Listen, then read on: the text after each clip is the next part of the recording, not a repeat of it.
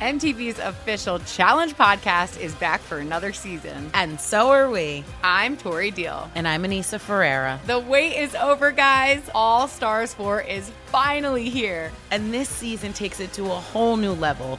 Old school legends, modern power players, and ex-lovers are all competing in Cape Town, South Africa for the prize of $300,000. And we're going to be right here along with you fans, covering every episode on the podcast. Listen to MTV's official Challenge podcast on the iHeartRadio app, Apple Podcasts, or wherever you get your podcasts.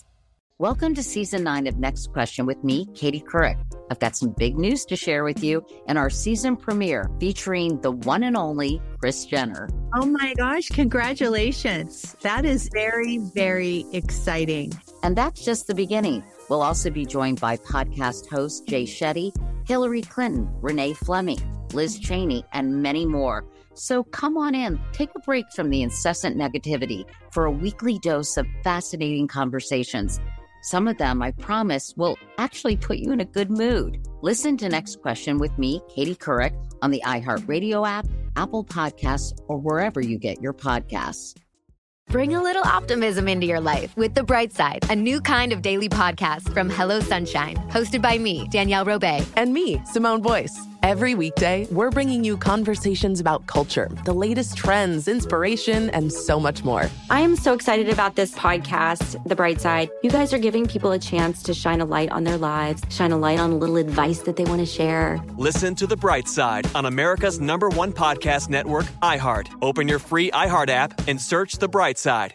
Hello. From Wonder Media Network, I'm Jenny Kaplan, host of Womanica, a daily podcast that introduces you to the fascinating lives of women history has forgotten. We've always been intrigued by stories of disappearances, whether it's a fraudster from the 17th century who kept evading the authorities, or a novelist who taunted the Nazis and faked her own death. We all want to know, what happened next? To find out, listen to Womanica on the iHeartRadio app, Apple Podcasts, or wherever you get your podcasts. Hi, I'm Molly Jong-Fast, and this is Fast Politics, where we discuss the top political headlines with some of today's best minds. And Donald Trump says, ultimately, Putin is going to take over all of Ukraine. Wow. We have a jam-packed show today. The Washington Post Plumb Line blog's Greg Sargent will talk to us about why repealing Michigan's right-to-work law was a huge deal. Then Vice's Cameron Joseph talks to us about the Claremont Institute snuggling up to Ron DeSantis after being Trump's brain for many years. But first, we have former congressman and current best friend of mine, Mondaire Jones. Welcome back to Fast Politics, fan favorite, Mondaire Jones. Ooh, fan favorite. Okay. I've been promoted. I apologize, but it's true. Trump was indicted yesterday, or incited, depending on your autocorrect. Or indicated, I think, according to what he Truth on Truth Social. Yes. By the way, I went to a dinner last night with a bunch of political writery people, and they were like, one of them was like, now every indictment is going to come down. I was like, really? No, I don't think that's how it works. I have great faith in the prosecutor down in Fulton County, Georgia, and I've got more faith in the special prosecutor at Maine Justice than I do Merrick Garland. And so I think they'll indict when they're good and ready. Yeah. I do think that those indictments are imminent based on the public reporting. Here these Republicans are, right? There was so many machinations about this, right? You had Lindsey Graham weeping on television, like a televangelist, begging people to send donations to Donald Trump, right? Begging people. What are they thinking? I don't know. I mean, Lindsey, I suppose, wants additional terms in the Senate. I don't know why he needed to cry when he did that. I mean, I think he can just kind of toe the party line, as damaging as that is to our democracy without the, the waterworks. And it's just really sad how far he has fallen from the standpoint of integrity. I think John McCain is rolling in his grave because of what his dear friend has been doing these past several years. But I will just say, I think all of these people are very happy that Trump is finally getting indicted for things. Right. They do not want him to be the nominee, even though he is even more likely, it would appear, to become the nominee after having been indicted by several different prosecuting authorities. They don't want to piss off the base. And unfortunately, the base is not persuaded by efforts to hold Trump accountable for whether it is inciting violence at the Capitol on January 6th or trying to overturn the election results in Georgia or holding on to classified documents when he's been told he has to return them. Right. And lying about what classified documents you have. That's what I'm sort of struck by is like there were some Republicans, I mean, some thought leaders in the Republican Party like Kat Turd and also Eric Erickson, who both said, I put them basically on the same level, who said, like, you have now made Trump president again. And I actually don't think that's true. I think that what they were responding to is they now know Trump will win the nomination. I think that's right, that he's more likely today to win the nomination than he was before news of the indictment came down. But I'm also not 100% convinced of that theory, because as we get closer to the primaries on the Republican side, which will take place next year, I'd like to imagine that Republican voters, as disappointing as they may be on a certain level, are concerned with electability.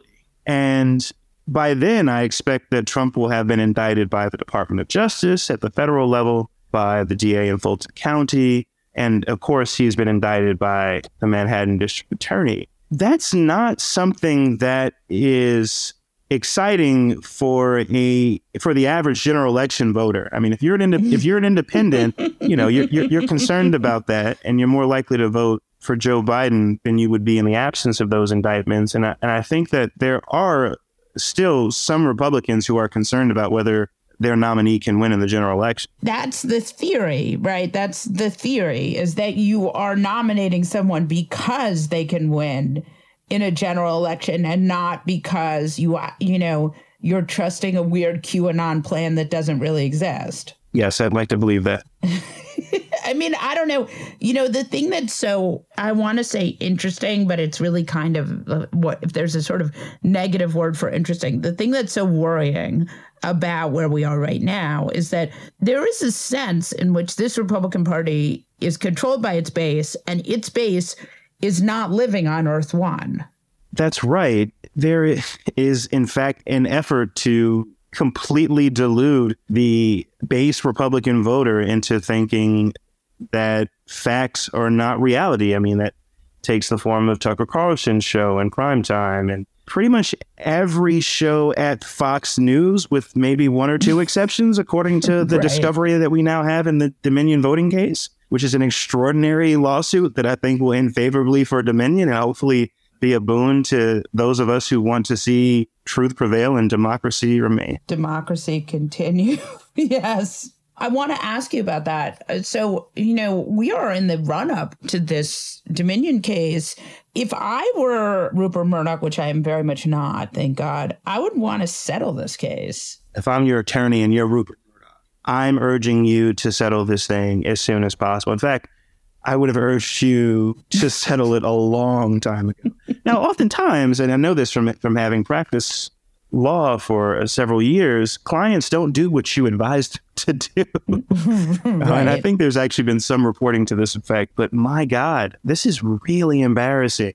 I mean, Tucker Carlson is now admitting to a conversation he had with Donald Trump in which he apologized for the text messages that he sent about which is about as public an admission that we're going to get, I think. And of course, he only went on far-right media to describe that conversation. But if you continue to read the Wall Street Journal, you're not going to hear anything about the Dominion case. Right. I also feel like Dominion really has a kind of Thelma and Louise, like, drive off the cliff mentality with this case. So I'm kind of young. Yes, you're thank you very much. A little younger than Jesse and I. Thank you. Someone is bragging about being in their 30s here. So the whole Thelma and Louise thing is something I'm... Oh, Jesus Christ. No longer fan favorite. Fan unfavorite, Mondaire Jones. My apologies. God damn it. But yes, Thelma and Louise, it's a story of two middle-aged actresses. I guess they were young then, but anyway, they drove off a cliff. They were willing to take themselves down. That's horrible. Good. I'm glad I could give you this insight into popular culture. I'm delighted. There's a lot of bragging about how young he is here. But anyway, we'll allow it. No, if I go to Florida, I'll never hear about it because I'm sure this stuff has been banned already by Ron DeSantis. Right, exactly. Banned by Ron DeSantis. We had on this podcast in the last episode, we had Jen Psaki, and she was talking about this idea that this White House really can kind of sit back and let the Republicans destroy themselves and each other. Do you think that's a wise move for Democrats? To an extent. She's certainly right that the contrast is not one that's difficult for Democrats to draw. Right. But I do think at the same time, and I don't think she would disagree, that Democrats need to be making the affirmative case. Right? We need to continue to remind people about the crisis of abortion care in this country, which only grows worse by the day. We need to continue to remind people of the implications for our democracy of having these people continue to not certify elections and to otherwise subvert elections and suppress the right to vote. More than anything, we need to talk about how they are trying to repeal provisions of the Inflation Reduction Act, for example, right, which would actually reduce our deficit and allow us to actually tax very wealthy people in this country so that we can continue to provide necessary government programs to people in need. And yes, to lower prices, such as the price of prescription drugs. All of these things are economic initiatives that Democrats are in favor of and that Republicans have been in active opposition to. This is like the most Republican thing I've ever heard. I can't remember who it was, but one of these horrible Republican congressmen was like, we should take the money in the Inflation Reduction Act that's for solar panels and use it to arm teachers. That's absurd. And I was like, but this is like the perfect Republican thing. And I would like to talk to you for a minute about the Thomas Massie conversation. Jamal Bowman. Yeah. No, I mean, that's actually what came to mind when you just said that. And then, of course, there's Tim Burchett out of Tennessee who literally said to a reporter, we're not going to fix it. Right. After he was asked about the mass shooting in his home state of Tennessee. So these are not serious people. When he said, we're not going to fix it, put that on a T-shirt and talk about it. Now, that's something you want to make the affirmative case. You want to remind people of what this guy said, because it was the most honest thing that we have heard from Republicans in Congress, I would submit, in many years. We're not going to fix it. So these are not people who go to Congress and who enter public life because they want to solve problems. These are people who at most want to maintain the status quo, if not actively make things worse. For example, by arming the same teachers who they don't trust to select books for their children. I know. This is an amazing bit of sorcery. They don't trust teachers to pick books, but they do trust teachers to carry guns. I want to ask you about that screaming match, though, because what was interesting to me was people got really mad at Jamal. The people on the right got really mad at him. And they were like, this is not the way you conduct yourself. Okay, sure. We're in Trump world. But the thing is, what struck me was, here is Thomas Massie, who basically wants to make the government as small as possible and drown it in a bathtub, saying that the answer is arming teachers because they know that's sort of their favorite response, because they know that nobody wants that. Teachers don't want it. Democrats don't want it. Republicans probably don't even really want it. They just know that it's like a great throwaway line. That's right. And, what's remarkable about that exchange between Representative Jamal Bowman and Representative Massie is that Massie didn't just walk out of the Capitol building as he saw and heard Representative Bowman yell about what had happened in Tennessee and the cowardice of Republicans. He stopped him and he engaged him in a conversation.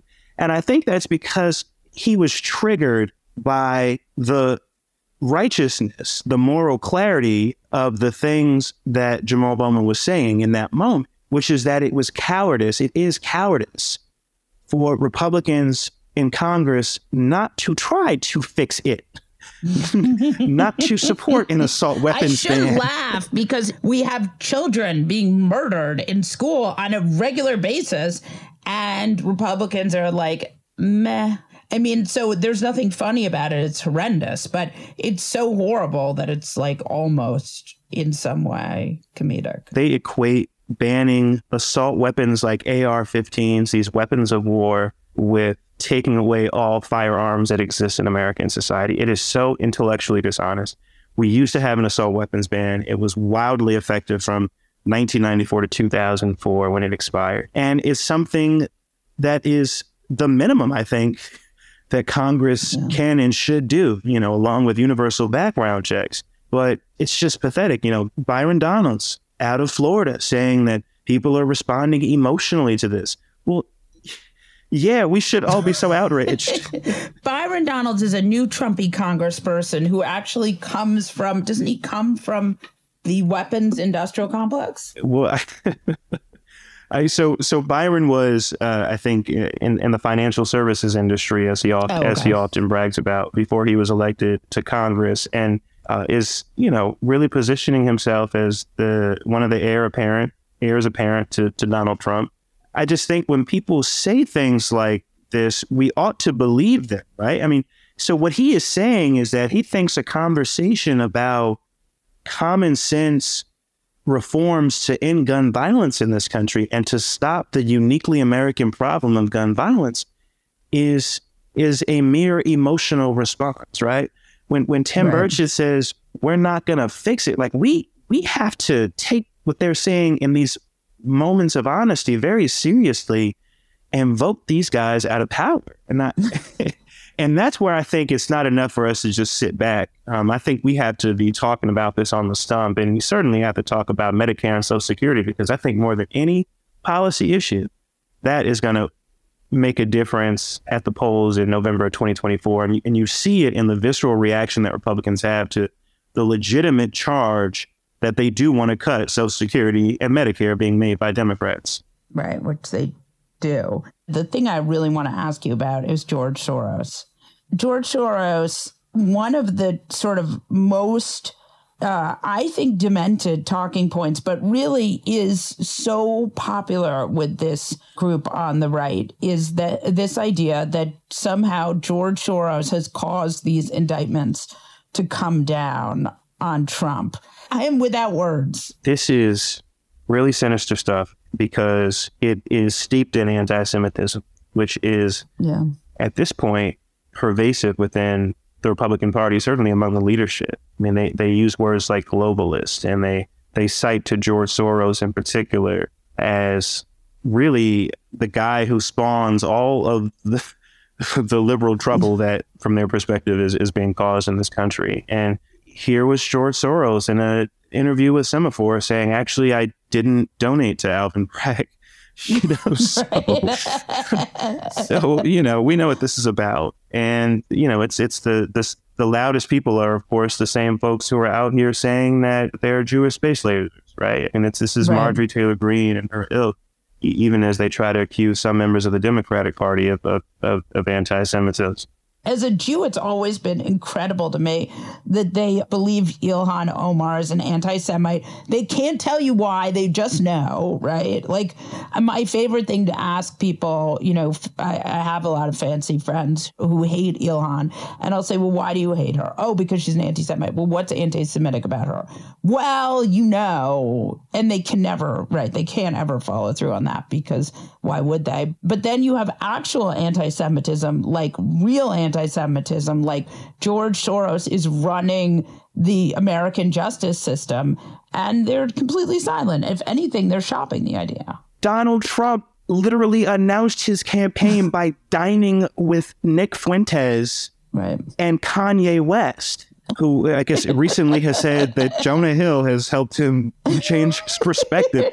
But seriously, how can you support someone like that while claiming that you care about combating anti-Semitism in this country? It is just completely incredible stuff and quite worrying. What do you think comes next here? I mean, we're definitely going to see a lot of Republicans debase themselves for Trump, right? I mean, what do you think? To the extent that Donald Trump is even more likely to win the Republican nomination as a result of these indictments, which will continue to pile up, I think these swing district Republicans are in a lot of trouble because it is going to be exceedingly difficult to disassociate from that guy at the top of the ticket. And he is even more toxic and will be even more toxic in 2024 than he was in 2020. And now they're already competing against the headwinds that the decision to strike down Roe v. Wade by the far-right supermajority in the Supreme Court has wrought, as well as the salience now of their longtime project of cutting Social Security and Medicare at a time when seniors need those programs more than ever because of inflation and everything else going on in our economy. Mondaire Jones, I hope you'll come back even though you are incredibly young. I'm actually not so young. I'm just...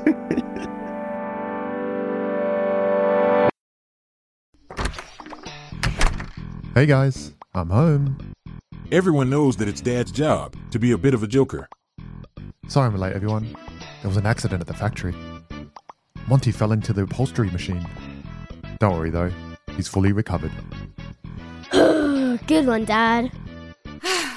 Did you get the pizza for dinner? So he likes to keep everyone happy with some dad jokes. Yep, right here. I had a coupon, and it saved me a lot of dough. Well, the truth is, Dad is just a fun guy. Hey, I'm not a mushroom. Please stop.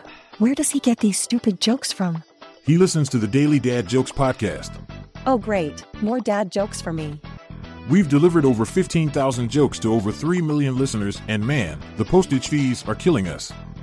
Listen to the Daily Dad Jokes podcast every day on the iHeartRadio app, Apple Podcasts, or wherever you get your podcasts. The Big Take from Bloomberg News brings you what's shaping the world's economies with the smartest and best-informed business reporters around the world. Western nations like the U.S. and Europe. Mexico will likely have its first female president. And then you have China. And help you understand what's happening, what it means, and why it matters. He'll get his yo-yos to Europe in time. But the longer this drags on, the more worry he's getting. They knew that they needed to do this as fast as they possibly could to get a drug on the market as fast as they could. I'm David Gura. I'm Sarah Holder. I'm Saleha Mohsen. We cover the stories behind what's moving money and markets. Basically, everyone was expecting, if not a calamity, certainly a recession. But the problem is that paperwork, as our reporting showed, is fake. As someone who's covering the market, I'm often very worried about an imminent collapse. I'm thinking about it quite often. Listen to The Big Take on the iHeartRadio app, Apple Podcasts, or wherever you get your podcasts. Jon Stewart is back in the host chair at The Daily Show, which means he's also back in our ears on The Daily Show Ears Edition podcast. The Daily Show podcast has everything you need to stay on top of today's news and pop culture. You get hilarious, satirical takes on entertainment, politics, sports, and more from Jon and the team of correspondents and contributors. The podcast also has content you can't get anywhere else, like extended interviews and a roundup of the weekly headlines. Listen to The Daily Show, Ears Edition, on the iHeartRadio app, Apple Podcasts, or wherever you get your podcasts. I'm Saleha Mohsen, and I've covered economic policy for years and reported on how it impacts people across the United States. In 2016, I saw how voters were leaning towards Trump and how so many Americans felt misunderstood by Washington. So I started The Big Take DC. We dig into how money, politics, and power shape government and the consequences for voters. It's an election year, so there's a lot of focus on the voters that TikTok is reaching. The initial reaction is like, oh, things are looking so resilient. I don't want to be too pessimistic, but I just don't see the political will down in Washington right now to change their tune. I think the American electorate has been signaling that it expects a rematch of the 2020 election. These are unprecedented times. With new episodes every Thursday, you can listen to The Big Take DC on the iHeartRadio app, Apple Podcasts, or wherever you get your podcasts. Greg Sargent writes the Plum Line blog for the Washington Post. Welcome to Fast Politics, Greg Sargent. Thanks for having me on. Another day, another weaponization committee. Explain to me what you were saying before we started recording. Once again, Jim Jordan floated the lie that will just not die, right? Which is that Democrats denied Republicans the chance to cross-examine witnesses on the January 6th committee. They tell this lie constantly, right? But what actually happened is the following. Nancy Pelosi did nix 2 out of Kevin McCarthy's 5 choices, one of which was Jim Jordan. But the reason she did that was because everybody knew that Jim Jordan, and I believe it was Jim Banks, had been chosen expressly for the purpose of sabotaging the very possibility of having any kind of real January 6th accounting. A 3-year-old could see that that was what was going on. So it was after that Kevin McCarthy pulled his other 3 choices. And he did this in a calculation which went something like this. Well, okay, if there are no Republicans on the committee, and again, Adam Kinzinger and Liz Cheney are Republicans, but not in Republican land, right? But if there are no Republicans on the committee who are actual Republicans, then we'll be able to cast the entire affair as a partisan witch hunt against President Trump. They always call him President Trump, right? Right. Because in their minds, he will always be president. He will always be president. He will always be President Trump. That was a disastrous miscalculation on McCarthy's part. For one thing, it allowed Democrats to tell the actual story of what happened on January 6th without any saboteurs. And then it also didn't work. It didn't taint the investigation in the eyes of the American public, in the eyes of the middle of the country. Polls showed that people saw the charges as extremely serious. And so it was just a disaster, and they just keep lying about it to this day, and it's just a joke. First, let's talk about what's happening in Michigan, where they've sort of countered an anti-woke GOP frenzy. Michigan's such an interesting state because there's very good, very popular female governor. You have a female secretary of state, female AG. They're all Democrats, and they're really working now on the state legislature. Yeah, I mean, the big context here is that Michigan, of course, was one of the 3 blue wall states that Trump cracked in 2016, in the heart of the Midwest, right in the center of the Democratic base and in the center of the birthplace of labor. Michigan is often thought of as that. And that was a huge shock to Democrats, right? Legitimately so. What Trump accomplished was pretty amazing. But in 2020, Biden was able to win Michigan. And then in 2022, Democrats took control of the state legislature and the governorship. So that was a real routing of Republicans by Democrats. And so they're using this power now to try and do 2 things, right? One is to restore a semblance of sanity on the culture war front by passing protections against discrimination for LGBTQ and rescinding an old abortion ban. But at the same time, they're also taking steps to strengthen labor in the state, which, as you guys all know, has been in serious decline for a long time.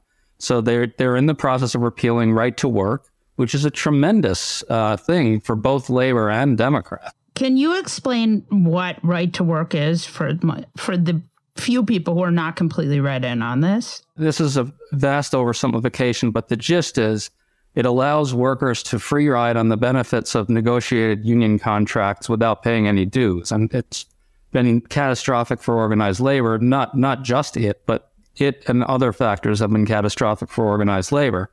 And so when Republicans took control of a bunch of state legislatures in 2010, which, as you know, was a huge routing for the Democrats, one of the big things they did was do these quote-unquote right-to-work laws in places like Michigan and Wisconsin, which are really in the heart of the Democratic/labor stronghold, or were in the heart of that.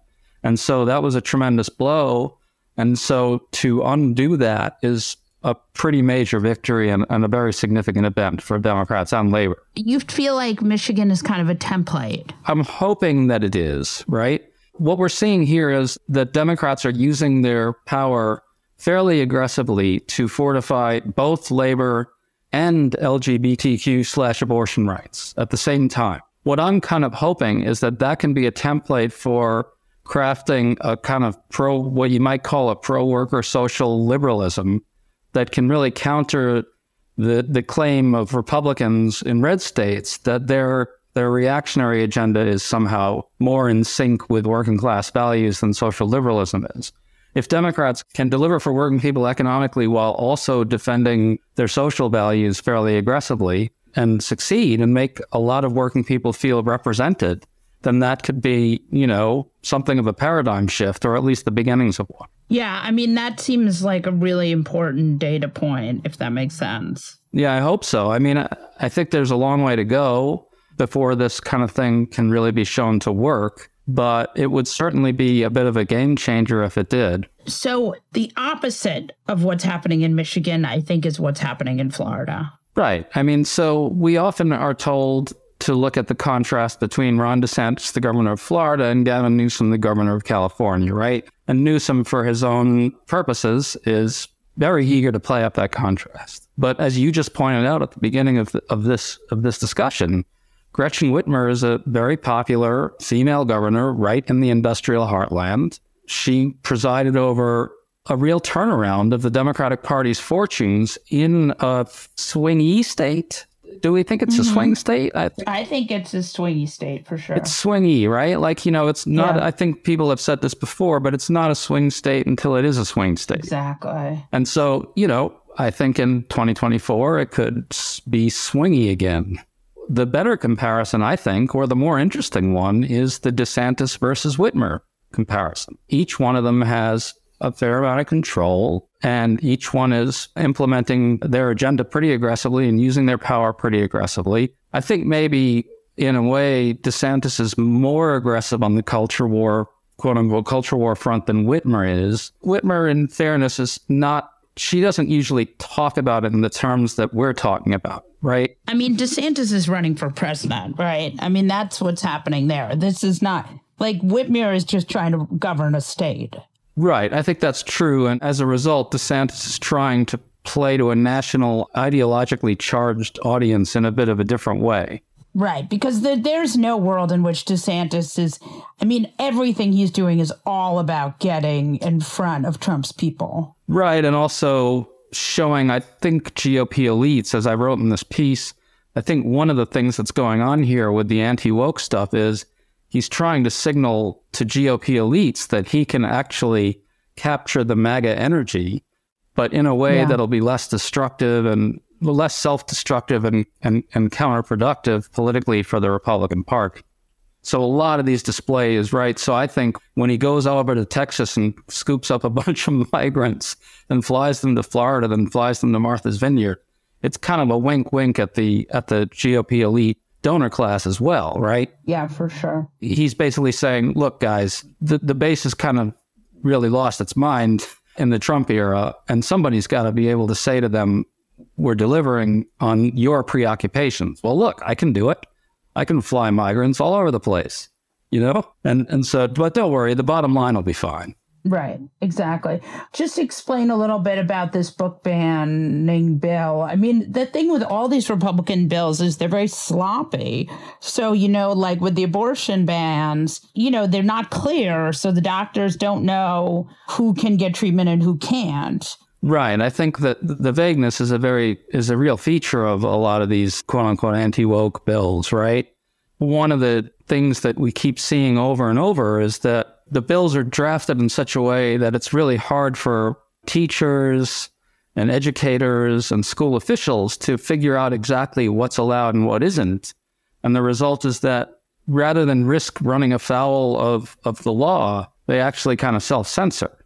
And some of the savvier observers of this stuff, and I agree with them on this, think that that's really a feature of these laws, that they're deliberately designed this way in order to create kind of an atmosphere of fear and self-censor.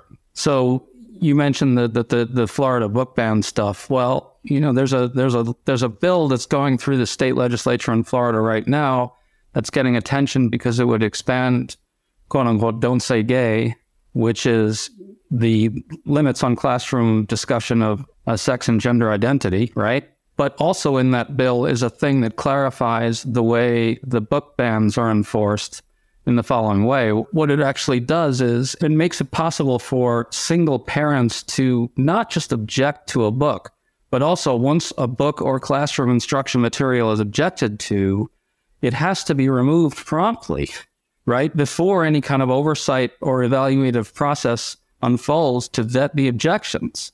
So if that passes, right, what that's going to do is it's going to make it even more inviting for your kind of local Moms for Liberty parent who's sniffing out books to ban everywhere she can to just say, here, ban this one, ban that one. I object to this one. I object to that one.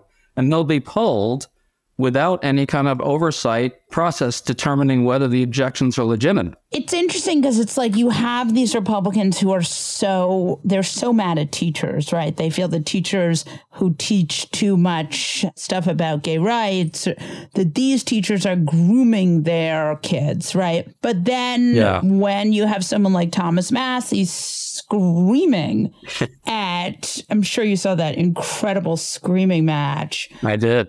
Was being yelled at by Thomas Massie. And you did absolutely think to yourself, or at least I did, I thought to myself, like, this is, Massie was screaming, if you want to keep these children safe, you should arm the teachers, which is like one of Republicans' favorite talking points, because they know that Democrats will absolutely never arm teachers because teachers won't go for it. And it's ridiculous. Jamal Bowman and Tom Massie. Yeah.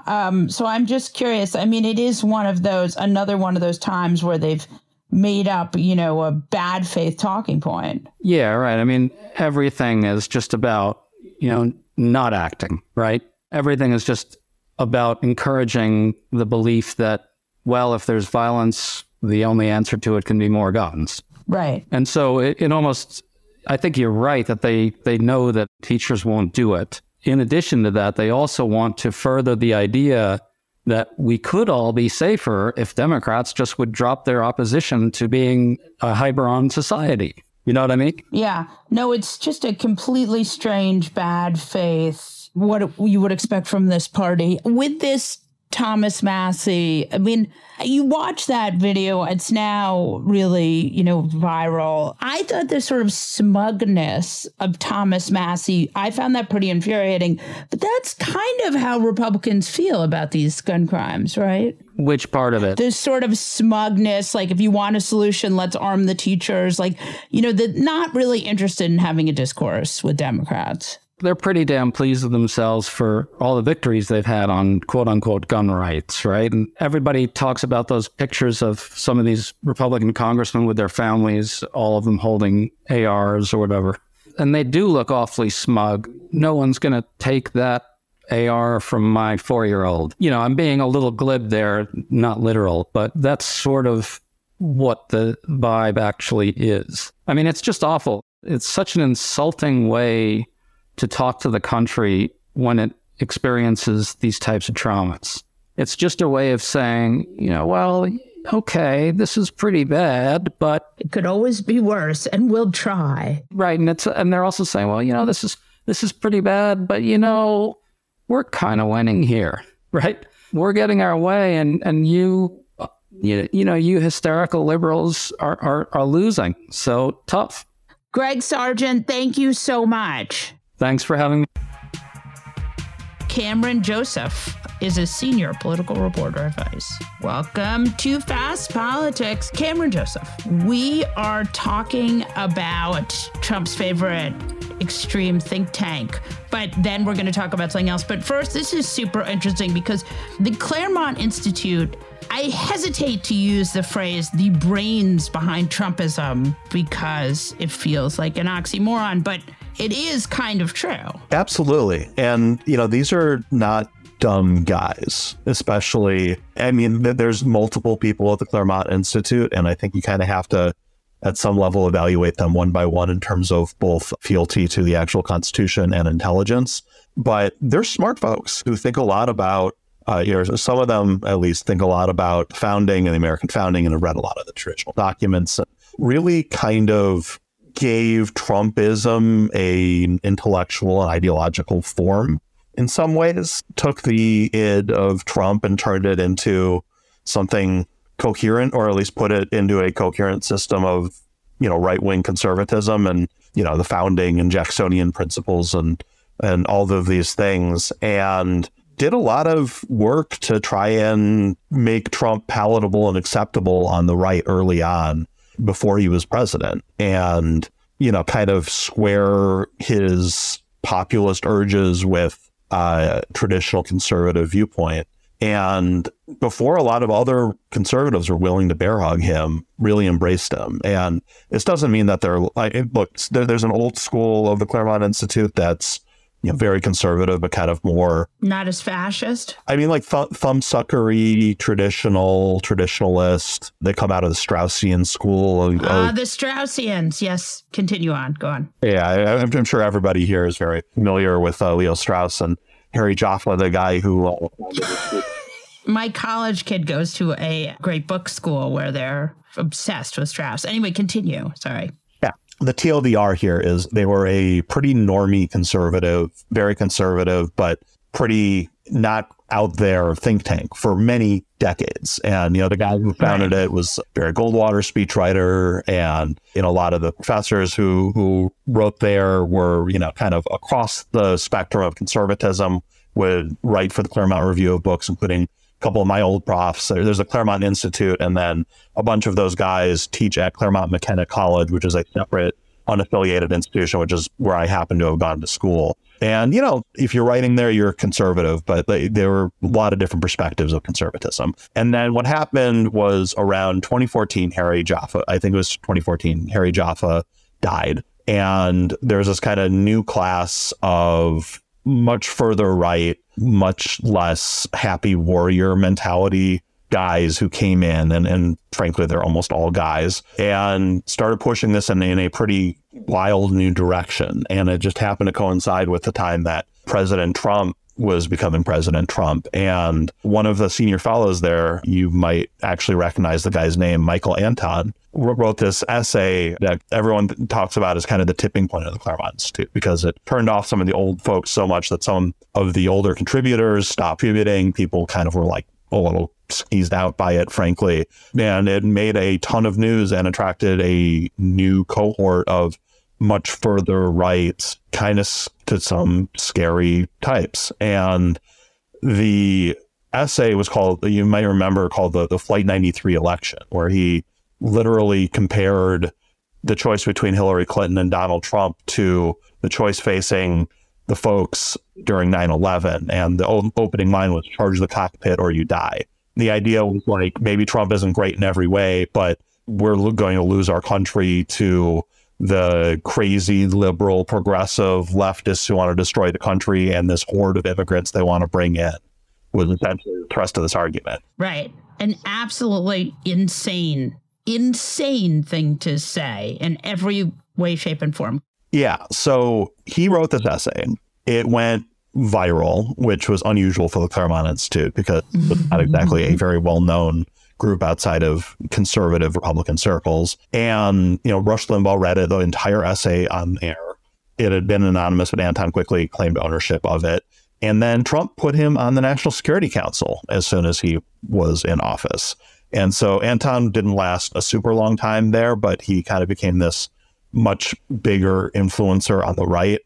And the Claremont Institute, that became a bit of a little feeding ground for the Trump administration. And a couple of the folks, including Michael Pack, who used to be the president of the Claremont Institute, was very close with Steve Bannon, wound up running the division that controls Radio Free Europe and all of those things, and basically tried to turn them into propaganda arms. And then they have these fellowships, these week-long, like learn about classical texts and learn about how Lincoln thought of the founding and how that fits in with modern conservatism and all that. These training programs, these week-long programs, and it's kind of a rite of passage for conservatives over the last few decades.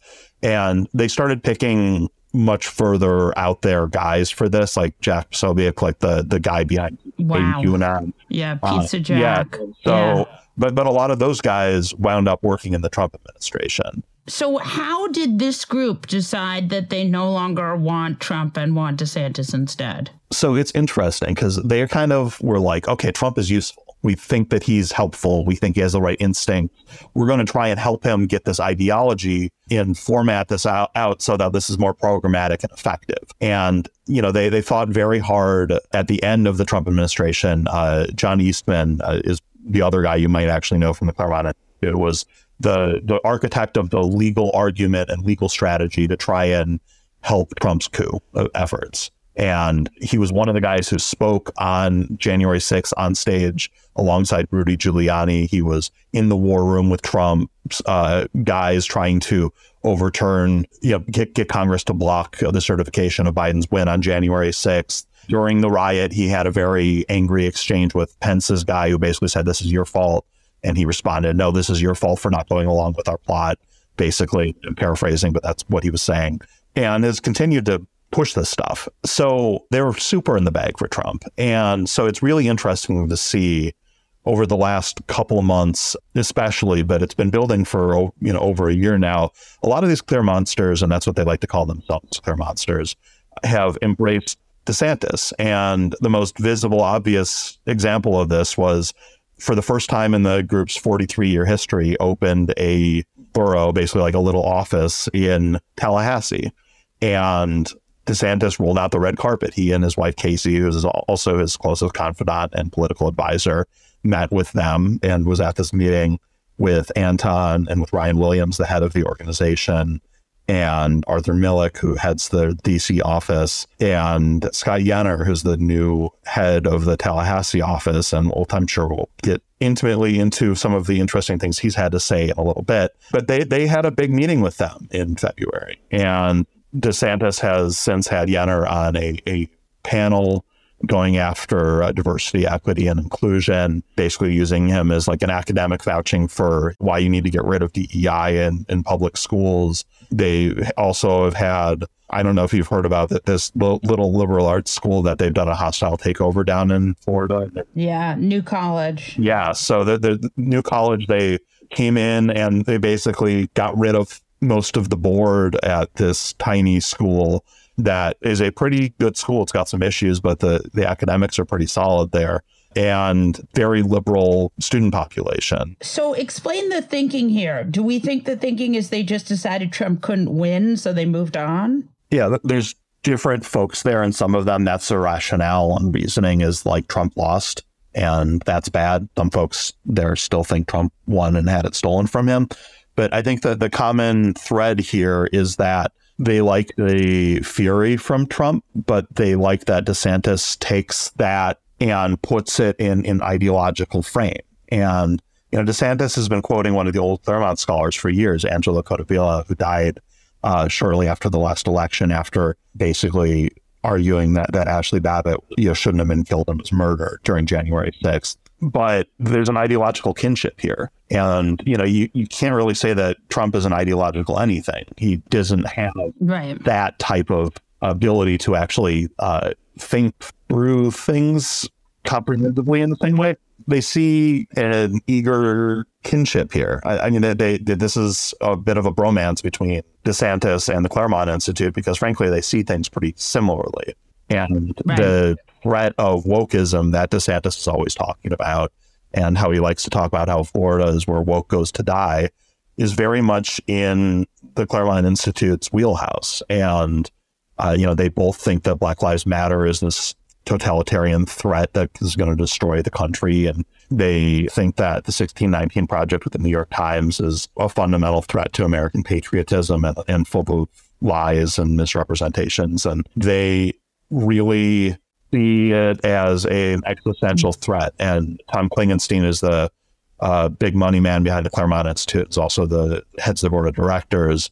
Likes to call it the Cold Civil War. So give me a little bit of a sense here of what is happening with DeSantis now. So he has this Claremont Institute backing, which I guess will equal more money. I mean, right? I mean, what is the relevancy of this? I mean, Trump's base is Trump's base. They don't care. If the elites go with DeSantis, I'm not sure that makes any difference to them. Well, I think that there's different wrinkles here. And I think DeSantis's best argument, and, obviously he's got some flaws as a candidate. He's not exactly, great on the stump or in talking to actual human beings, whether they be owners or voters. Isn't that sort of what candidates are supposed to be good at? But yes, continue, yes. I mean, the biggest selling points for DeSantis is A, he just won in a landslide, B, how he won in a landslide in what used to be a swing state while pushing the state super hard to the right. The Claremont Institute folks, what they're so enamored with and what they want to help them go further in is this right-wing project. Like to talk about how the states are laboratories for democracy, that old quote. And this is kind of, DeSantis is attempting a laboratory of illiberal democracy in Wisconsin. Right. And they're involved in helping it, in small ways with Charles Kessler, professor at CMC and also, head of Claremont Review of Books, one of the publications, is now on the board at New College, along with two other Claremont affiliated guys. 3 of the 6 appointees had some Claremont ties, and they're, doing this hostile takeover of New College. Kessler also recorded some lectures for this new civics program that DeSantis is designing for the state of Florida, basically, like, this is how you should look at America. And it's going to be in K-12 public education. And then, they're taking bigger swings in terms of changing the law around basically getting rid of DEI programs at colleges.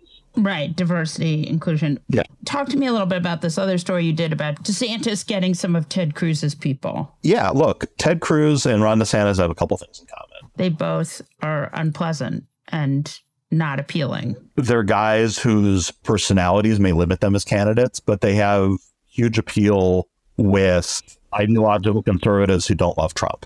Ted Cruz was limited by Ted Cruz in the last campaign. And part of the reason that he was not the GOP nominee was what you just said. He's not exactly the most likable guy, but his team was really good. And the reason that Ted Cruz mattered as much as he did and managed to win a bunch of these caucus states when Trump was dominating in other elections was because his organization was really good. And the head of that organization was Jeff Rowe.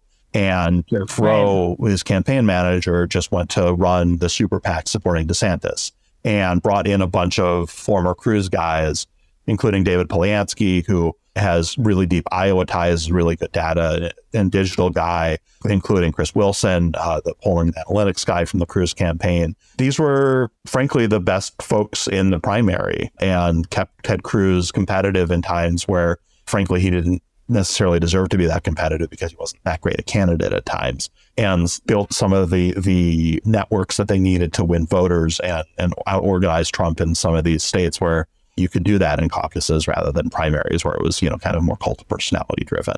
And so them going to DeSantis is a win. I think that they're going to be blocked off a little bit because they're on the super PAC rather than the campaign side, but it's interesting. And it's not just that, the first congressman to endorse Ron DeSantis, and he's not even in the race yet, is Chip Roy, who I talked to about this. And Chip is Ted Cruz's former chief of staff. And, if you want to go way back, Chip was really instrumental in when Ted Cruz and House Republicans shut down the government to try and get rid of Obamacare. Chip was the guy basically running the show during that. So they're very close. And so Chip's endorsement is interesting there. Ken Cuccinelli, who's the former Attorney General of Virginia, big mucky muck in the anti-immigration and conservative religious space, lost a race for governor. Virginia was a huge Ted Cruz endorser last time around. He is heading this organization along with Rowe. And Mike Lee, who hasn't actually endorsed yet, but helped Cuccinelli lead the floor fight against Trump during the Republican National Convention in 2016.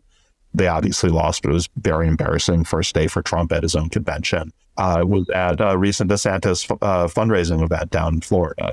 And so you start seeing this kind of ideological kinship with the folks on the right who resisted Trump in 2016, most of whom fell in line and did a lot of things to back the dear leader during his presidency, are pulling away, and DeSantis is their guy right now.